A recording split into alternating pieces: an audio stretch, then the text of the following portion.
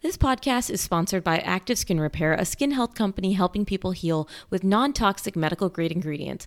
Active Skin Repair can be used to treat a wide range of skin issues, including cuts, scrapes, burns, sunburns, rashes, diaper rashes, and other types of skin damage. I discovered Active Skin Repair and their baby spray from my community when our daughter was a newborn and had constant diaper rashes, and it really helped and continues to help. Containing hypochlorous acid, which is an effective option for helping with yeast diaper rash, we just spray or dab Active Skin Repair onto the skin with a clean cloth or cotton ball, let sit for 15 seconds, and then apply our balm or ointment of choice. With over 500,000 happy customers and thousands of 5-star reviews, you now have one simple solution for all of your family's skin health needs. Visit www.activeskinrepair.com to learn more about Active Skin Repair and to get 20% off your order using code PEDSDOC. That's PEDSDOC. A lot of the times, toddlers, they may display some of these behaviors where they're more hyperactive, they're more inattentive, but it's so difficult to know because I'm sure as you've seen like in your work that like there is such variability where kids, they have so much energy in that moment. They seem like they're not paying attention a lot. And so it can be really, really easy for them to look like they might have ADHD, but it's just so difficult to know at that time. Hello, welcome back to the Peds Dog Talk podcast. This week, I am welcoming Dr. Carrie Jackson, who is a licensed child psychologist, and we are talking about, does my toddler have ADHD? How young is too young? We are talking about ADHD because I get so many questions about if toddlers can be too young to have this. Welcome, Dr. Carrie, to the podcast. Thank you so much for having me. I'm so excited to be here, and I know this is a really hot topic that I get a lot of questions about too, so super excited to talk about it today. And, I was talking with you about topics to discuss and, obviously you are a wealth of information and I'm going to have you tell our audience about what you do.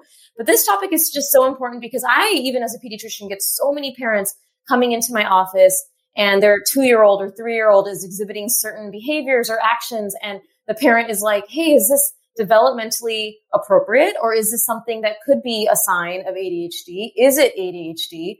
Are they going to have ADHD? So I'm just really excited about this conversation because I think so many parents have these questions and sometimes don't know who to ask or, where to turn to for information. But before we continue, tell me more about yourself and what you do in your career. Yeah, of course. So, right now, my main job, I guess I would say, is that I am a licensed child psychologist and I'm located in the San Diego, California area. So here I have my own private practice where I see kids primarily with ADHD, actually, and I see them for therapy as well as for evaluations. I'm also a professor at the University of San Diego where I teach child therapy and the marriage and family therapy program. And so in addition to that, I like to share mental health content just like you do on Instagram as well as TikTok, primarily about parenting kids with ADHD. So, and also it's a very personal topic for me as well. So I have been diagnosed with ADHD, and as a kid, I definitely was a little bit more of a challenge, I think, for my parents. And so it's really special for me to be able to help kids with ADHD who were like me when I was younger. Oh, that's a great way to go into a career, obviously, to give back and help others. And for anyone who is not familiar with Carrie's platform on Instagram, the.parent.therapist, and I'm going to link this on the show notes so that you can follow her.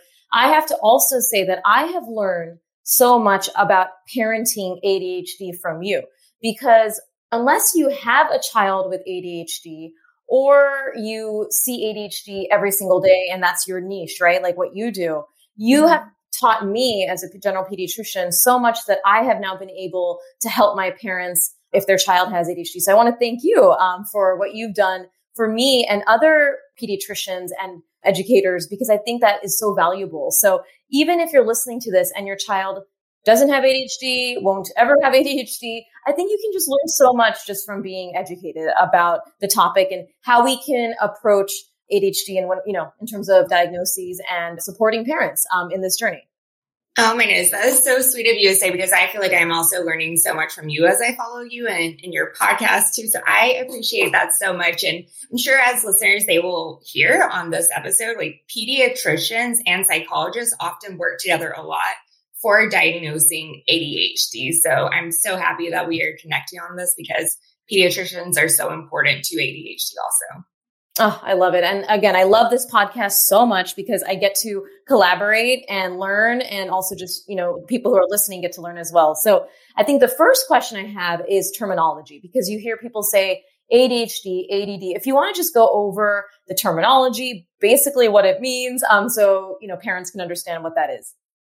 Yeah. So for a lot of parents, they might have heard about ADD before, or even ADHD. And now, according to the DSM, which is how psychologists, they diagnose mental health concerns, it is all under the term ADHD, which stands for Attention Deficit Hyperactivity Disorder.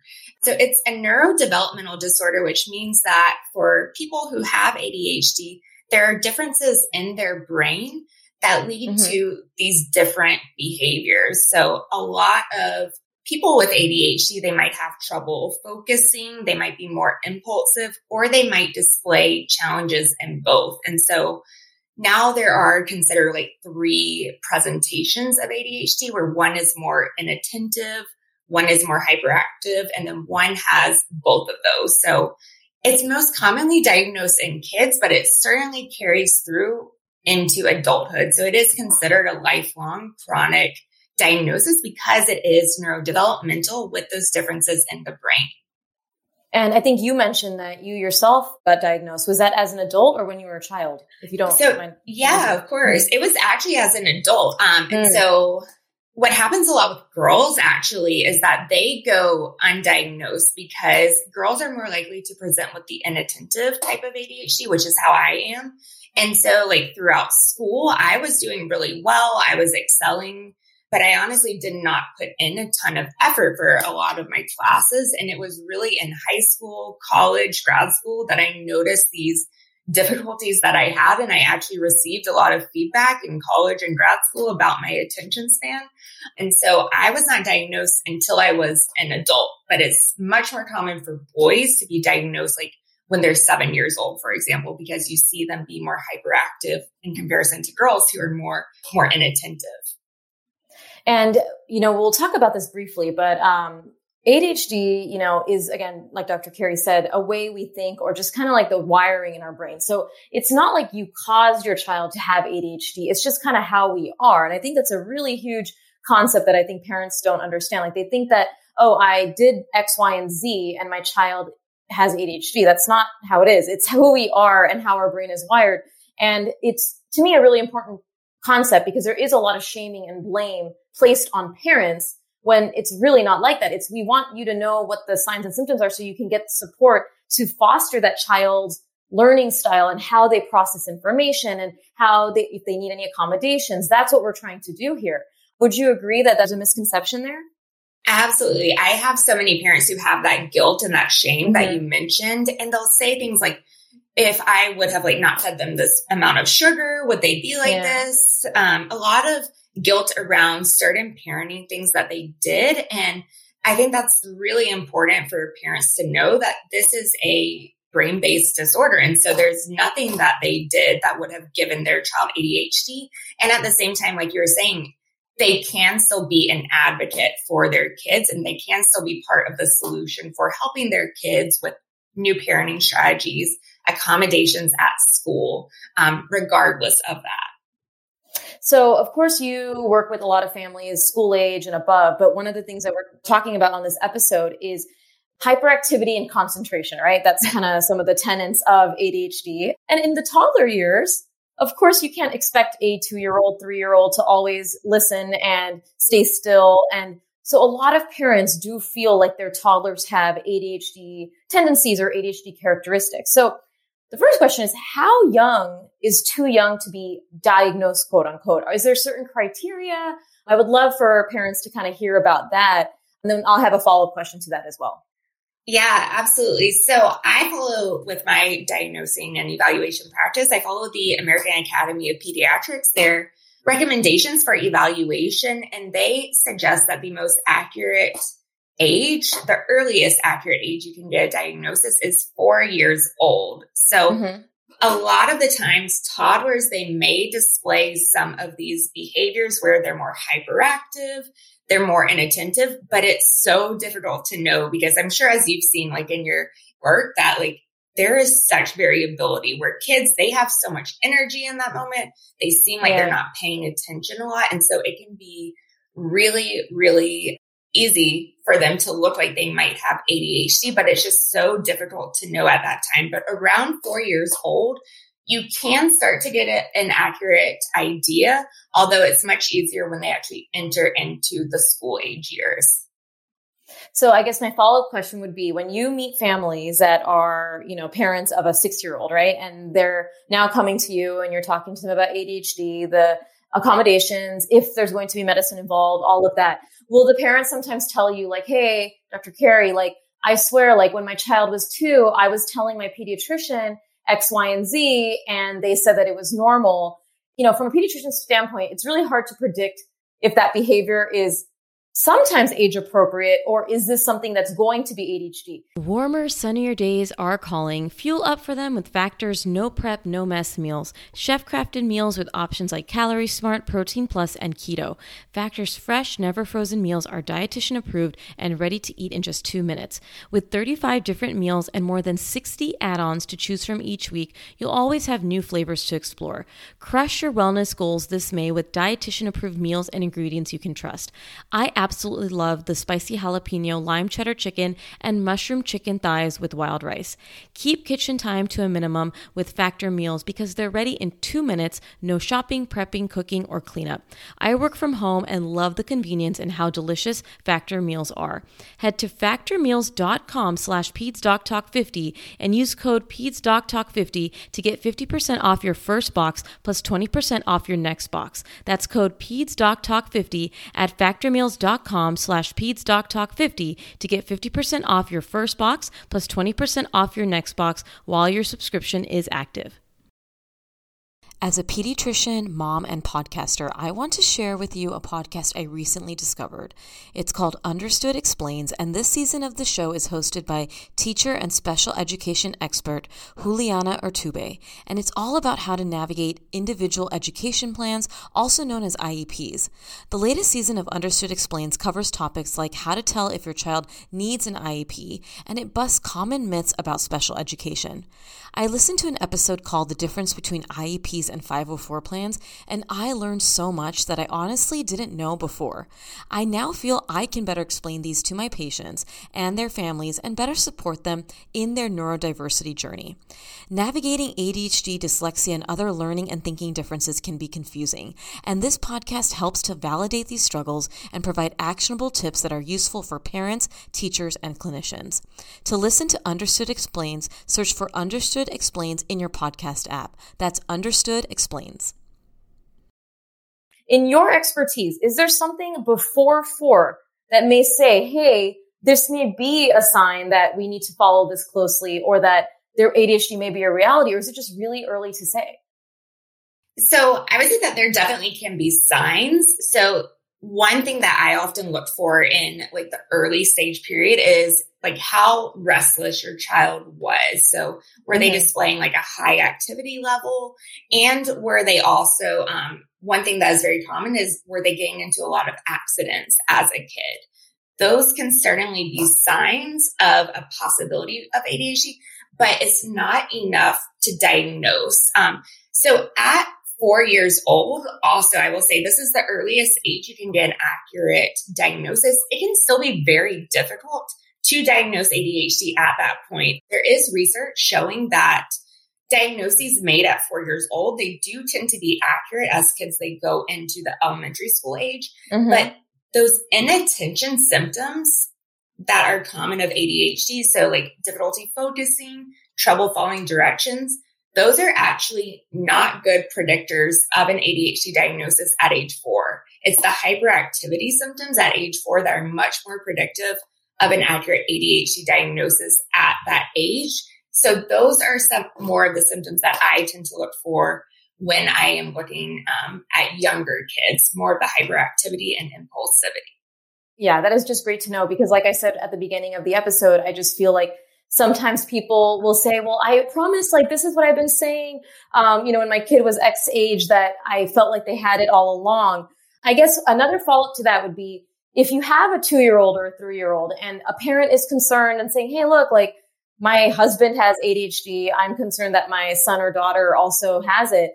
So if they can't get the official diagnosis, what are some things that they can do between that 2 to 4 years age to kind of help them if they're concerned about some behavioral things or, is a therapist worth it? Like when would you say, hey, it's time to get some help, even if you don't have an ADHD diagnosis? Yeah, this is a good point. And so oftentimes, like even if I have a younger kid who I'm seeing, so I'll see kids 2 years old as early as that for therapy, but I'm working with the parents in that moment. If they are concerned about some of these behaviors that seem like ADHD, I will recommend that they participate in some type of parent behavior therapy or a parenting group. So it's not to say again that their parenting skills are the issue. It's just that, okay, your child, they seem to have high level of energy. They're more impulsive. Let's see how these specialized parenting skills may help some of these behaviors. Like the Incredible Years parenting groups, it's actually considered a preventative group to help with reducing any child behavior problems. And that is something that I will often recommend for parents also, because when kids are younger than 6 years old, the first line of treatment for ADHD regardless is behavior therapy, where you're doing like a parenting group. And so I always tell parents like, okay, this may be ADHD, but it's too young to know right now. So let's go ahead and get started with what we know is the first line of recommendations anyways. You'll benefit from it regardless. So that's what I would suggest to parents. Trying out something like that, you can, I would say, talk to your pediatrician for a referral. Sometimes there are community groups that offer these. They all focus on a lot of like positive reinforcement strategies for these kids. I love it. And yes, I agree as a pediatrician that even if your child does not have like a diagnosis, right? And I think a lot of parents fear diagnoses. Like some parents actually are like worried to bring up concerns to their pediatrician because they don't want a quote unquote label or diagnosis. But I'm really trying to normalize, on this episode and other episodes, that when we do give diagnoses, it's not, remember, these are not taboo topics. These are neurodiverse topics. These are important that we talk about this, but it's also so that you can get, like we talked about, support, therapies, all of that. And so if you don't have the diagnoses, you have support in other ways, like Dr. Carey said. I mean, you're never alone in that parenting journey. If you're feeling like your child won't quote unquote listen and is 2.5 years old, even if that's not ADHD, that just could, and that's just a toddler, you should never feel that you don't have help, because I don't want you to feel like alone in that journey. And I know you also would agree. And your pediatrician is a great starting point. Going through your insurance for therapists and resources if you feel like you're not being supported by your first line pediatrician. I always want people to know how to advocate for their child and for their own parenting journey. But yeah, this is a really valid point. And I'm just so happy that Dr. Carey brought that up. Yeah, I'm happy to bring that up. And I do think so. The pediatrician is always where I recommend starting. I have noticed like a lot of pediatricians, when kids are younger, they might refer to a psychologist for an evaluation at that point, just because it can be harder to do. Like the Vanderbilt screening is a common way that pediatricians will assess for ADHD in their office. And so I do find that. So I'm not sure if you've encountered that also for the younger kids as well. Yes, I have. And yes, the Vanderbilt. And we chose to talk about toddlers and ADHD and, how young is too young. We probably will do a whole other episode just on medications and non-medication, accommodations and what it means, if you get that diagnosis. I think that's a whole different conversation that I think would be amazing with Dr. Carey. But I do want to talk briefly about the diagnosis that you mentioned, like the criteria. I know there's a whole list of different things, but one of the biggest things that I think parents also should know is that the diagnosis has to be in 2 settings. Is that still accurate? It is still accurate. Yes. Thank you for bringing that up, because a lot of parents do bring that up as a concern or as like a worry. So the 2 settings criteria, there are basically 9 hyperactive symptoms and there are 9 inattentive symptoms. And for an ADHD diagnosis, you have to have 6 of 9 symptoms, either hyperactive or inattentive, and they have to be present in two settings. And so for kids, often that is school and home. So the teacher is typically filling out these questionnaires about kids. But for younger kids, what is often done is using like a daycare, for example, a preschool, or using even like a grandparent's house. I have seen a lot of psychologists do that too, but I typically tend to rely on daycare providers, preschools, or teachers, because also there is research suggesting that they are the most accurate reporters of ADHD symptoms because they're able to compare to other kids in their classroom and their daycare as well. And so it would be very common if you're a pediatrician, if they ask your preschool provider or teacher to fill out some questionnaires about your child's behavior also. Yeah. So, from my general pediatrician world, and I would love to talk about this because people must wonder, like, how does this work? So yes, under 4, if I could have a parent comes in and they're like, look, my 2-year-old is, let's use the quote, off the walls. That's usually what I hear, right? My toddler's off the walls. First and foremost, I'm having a conversation about where is this happening? Tell me about your schedule. Tell me about meal times. Like, there's so much other things we have to talk about in the whole parenting journey besides just they're off the walls. I want to know more, right? That's usually the conversation. If I'm feeling like they need more support, sometimes we do discuss like a therapist or behavioral therapist, and the parent wants that. And I think that's fantastic. But then also it's a question on where is this happening? Like I mentioned. So if the child is at home and in school, right? Or like a daycare, and the parent is saying, well, Dr. Ramona, like at daycare, the teachers have no concern and they say that he listens and he does everything, but the parents are telling me at home, there's major concerns for them. Then I need to say, well, what are we doing at home? Is there something with the schedule, with the environment, or vice versa, right? Like just say the parent says at home, things are doing, like everything seems great, I'm happy. But then at school, there's a concern.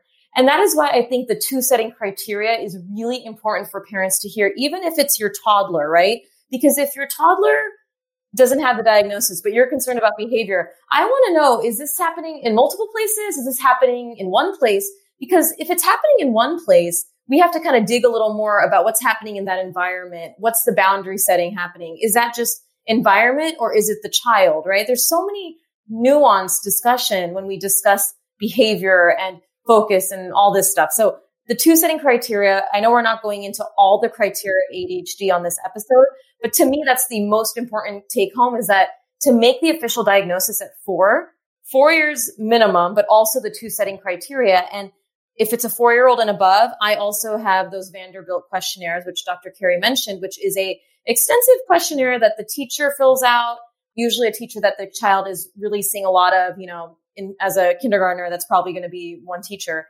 And then the family has to fill out. And once they fill those questionnaires out, I review them, we score them, I look at everything, and then I invite the family back to discuss next step. Hey, your Vanderbilt form showed me that there is a concern for hyperactivity or inattentiveness, or it didn't. The teacher said that everything's going good. What do you think? The diagnosis itself can sometimes take some time. It's not always like, oh yeah, here it is. And so it's really important to have a good relationship with a pediatrician who is the first line, like Dr. Carey said, because I think that can really help you in advocating and also monitoring if your child is younger than 4 and you are concerned about ADHD and you want to continue the process of watching their development.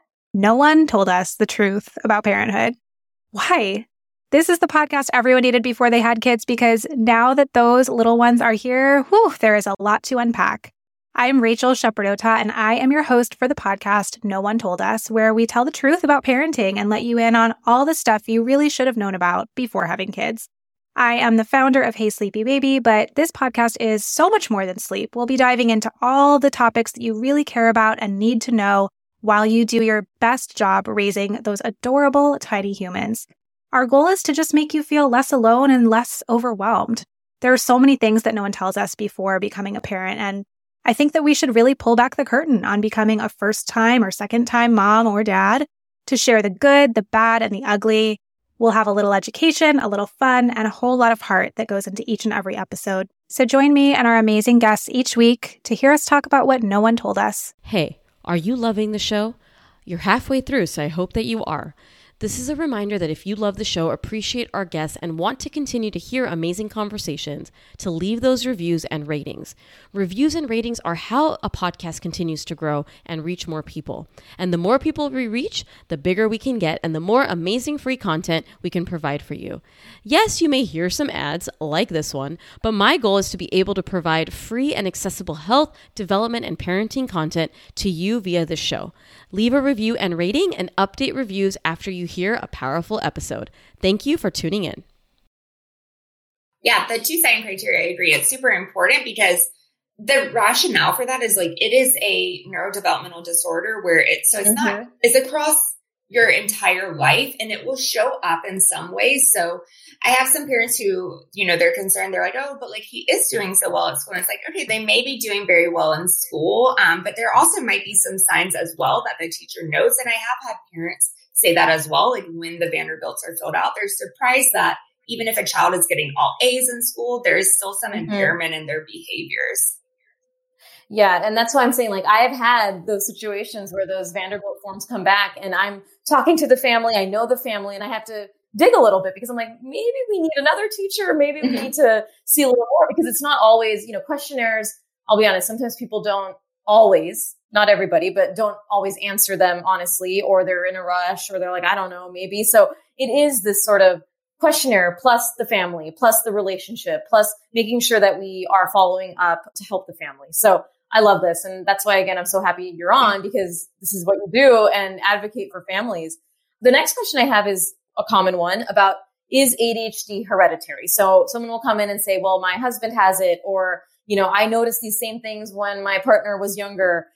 What is the research, or is it hereditary? What do we know about that? Yeah, so it's extremely hereditary. So if you are a parent who has ADHD, then I believe it's a 50% chance that your child will have ADHD as well. And so if you have a 2-parent household where both of the parents have ADHD, it makes it even more likely. So there's definitely a strong genetic link between parents who have ADHD and their kids. And that goes back to it being a really brain-based disorder. Again, I do want to tell parents, this does not mean like you are giving your child ADHD. It's something that you don't have control over. And there's also there's no blood test or no test to say will I give my child ADHD? Or even after looking at diagnoses, a blood test to say, does my child have ADHD? Which is why we have to rely on other evaluations. Yes. Thank you so much about bringing up the blood work thing. I think, as the first line general pediatrician, we get that question a lot. And also about food sensitivities that I swear it's this food that my child ate. And I'm like, no, this is wiring of the brain. It's such an important message because, again, to remove guilt, but also to remove that this isn't something that you remove or something. You don't check a box and say, well, no, I'm not going to do this or I'm going to do this. It's not so simple. Yes, I have families who have children with ADHD who tell me, hey, doc, every time I give my kid X, Y, or Z, it doesn't help him. And I'm like, look, then that is your situation. But we can't say that that's everybody, right? I mean, parents will tell me all the times, certain situations for each of their children. And I'm like, look, if you truly feel this and you feel like it's, a concern for you, then I understand. But there's no literature to say all ADHD children should be doing this then and, avoiding this and this blood test for sure. Because yes, there is no blood test for this. I completely agree with that.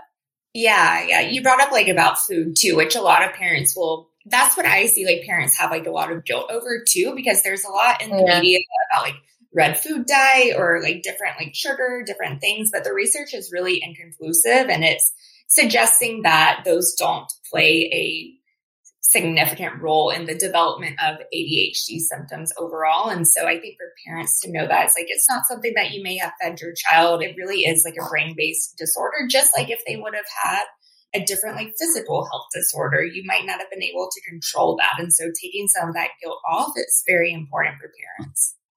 And speaking with food, the other thing that I get told is, screen time. Of course, I want to balance screen time for development. I use screen time for my son, but there's a balance here, right? We don't want to stick them in front of a TV for 8 hours a day. But then I hear the guilt that, okay, my child, I showed them an hour of CoComelon and now they have ADHD. It's because I showed them CoComelon. I'm like, no. That's not how this works.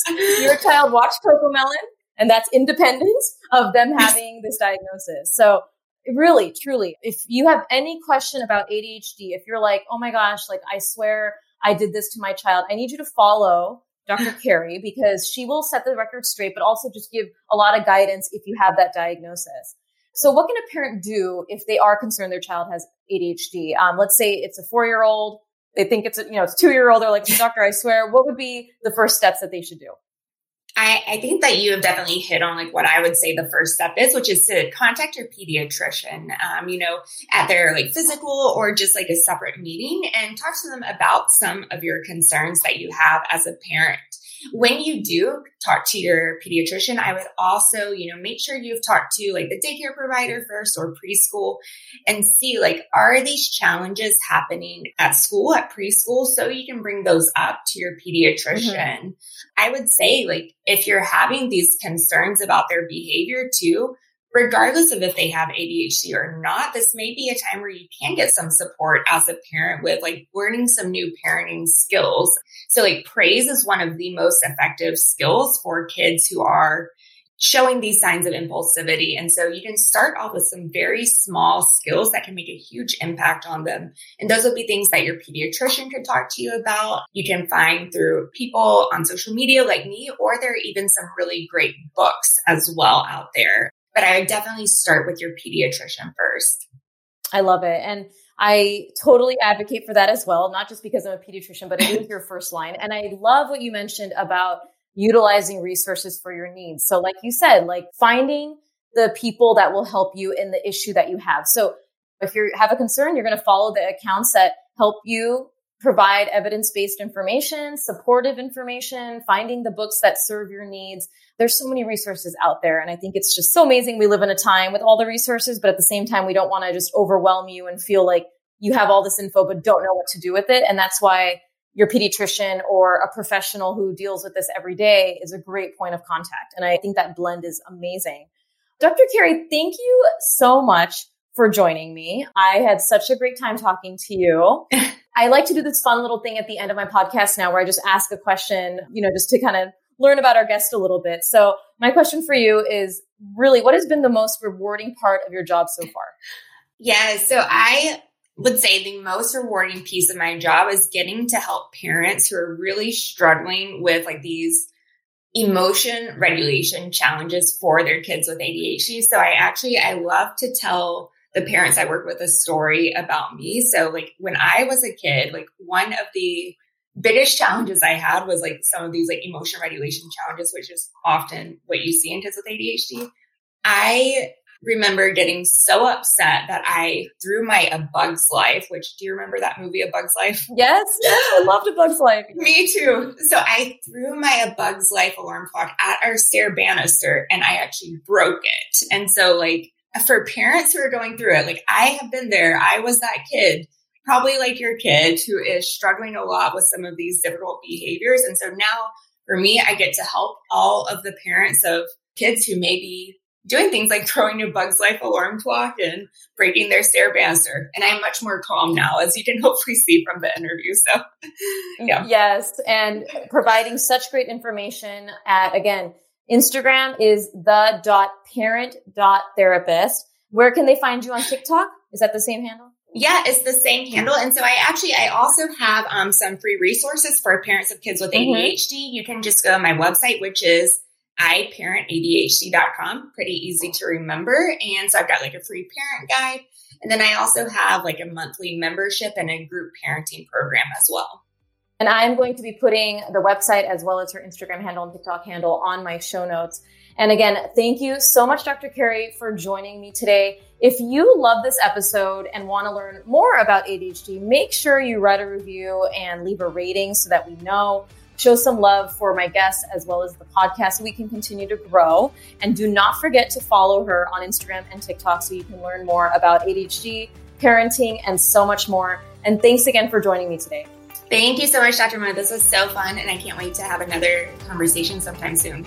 Yes, hopefully we're going to talk about management. Hopefully we're going to talk about stigmas. I mean, there's so many things that we could have touched upon. And again, I'm just so grateful to connect with you on social and on this podcast. Me too. Thank you so much. Thank you for tuning in for this week's episode. As always, please leave a review. Share this episode with a friend. Share it on your social media. Make sure to follow me at Peds Doc Talk on Instagram and subscribe to my YouTube channel, Peds Doc Talk TV.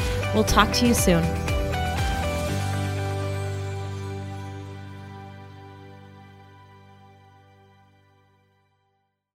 Are you tired of searching Google and ending up in a rabbit hole at 2 a.m. thinking that you're ruining your kid? Stop and visit PedsDocTalk.com. My website is your new Google with a search feature to search all content that I have that is free or available by purchase.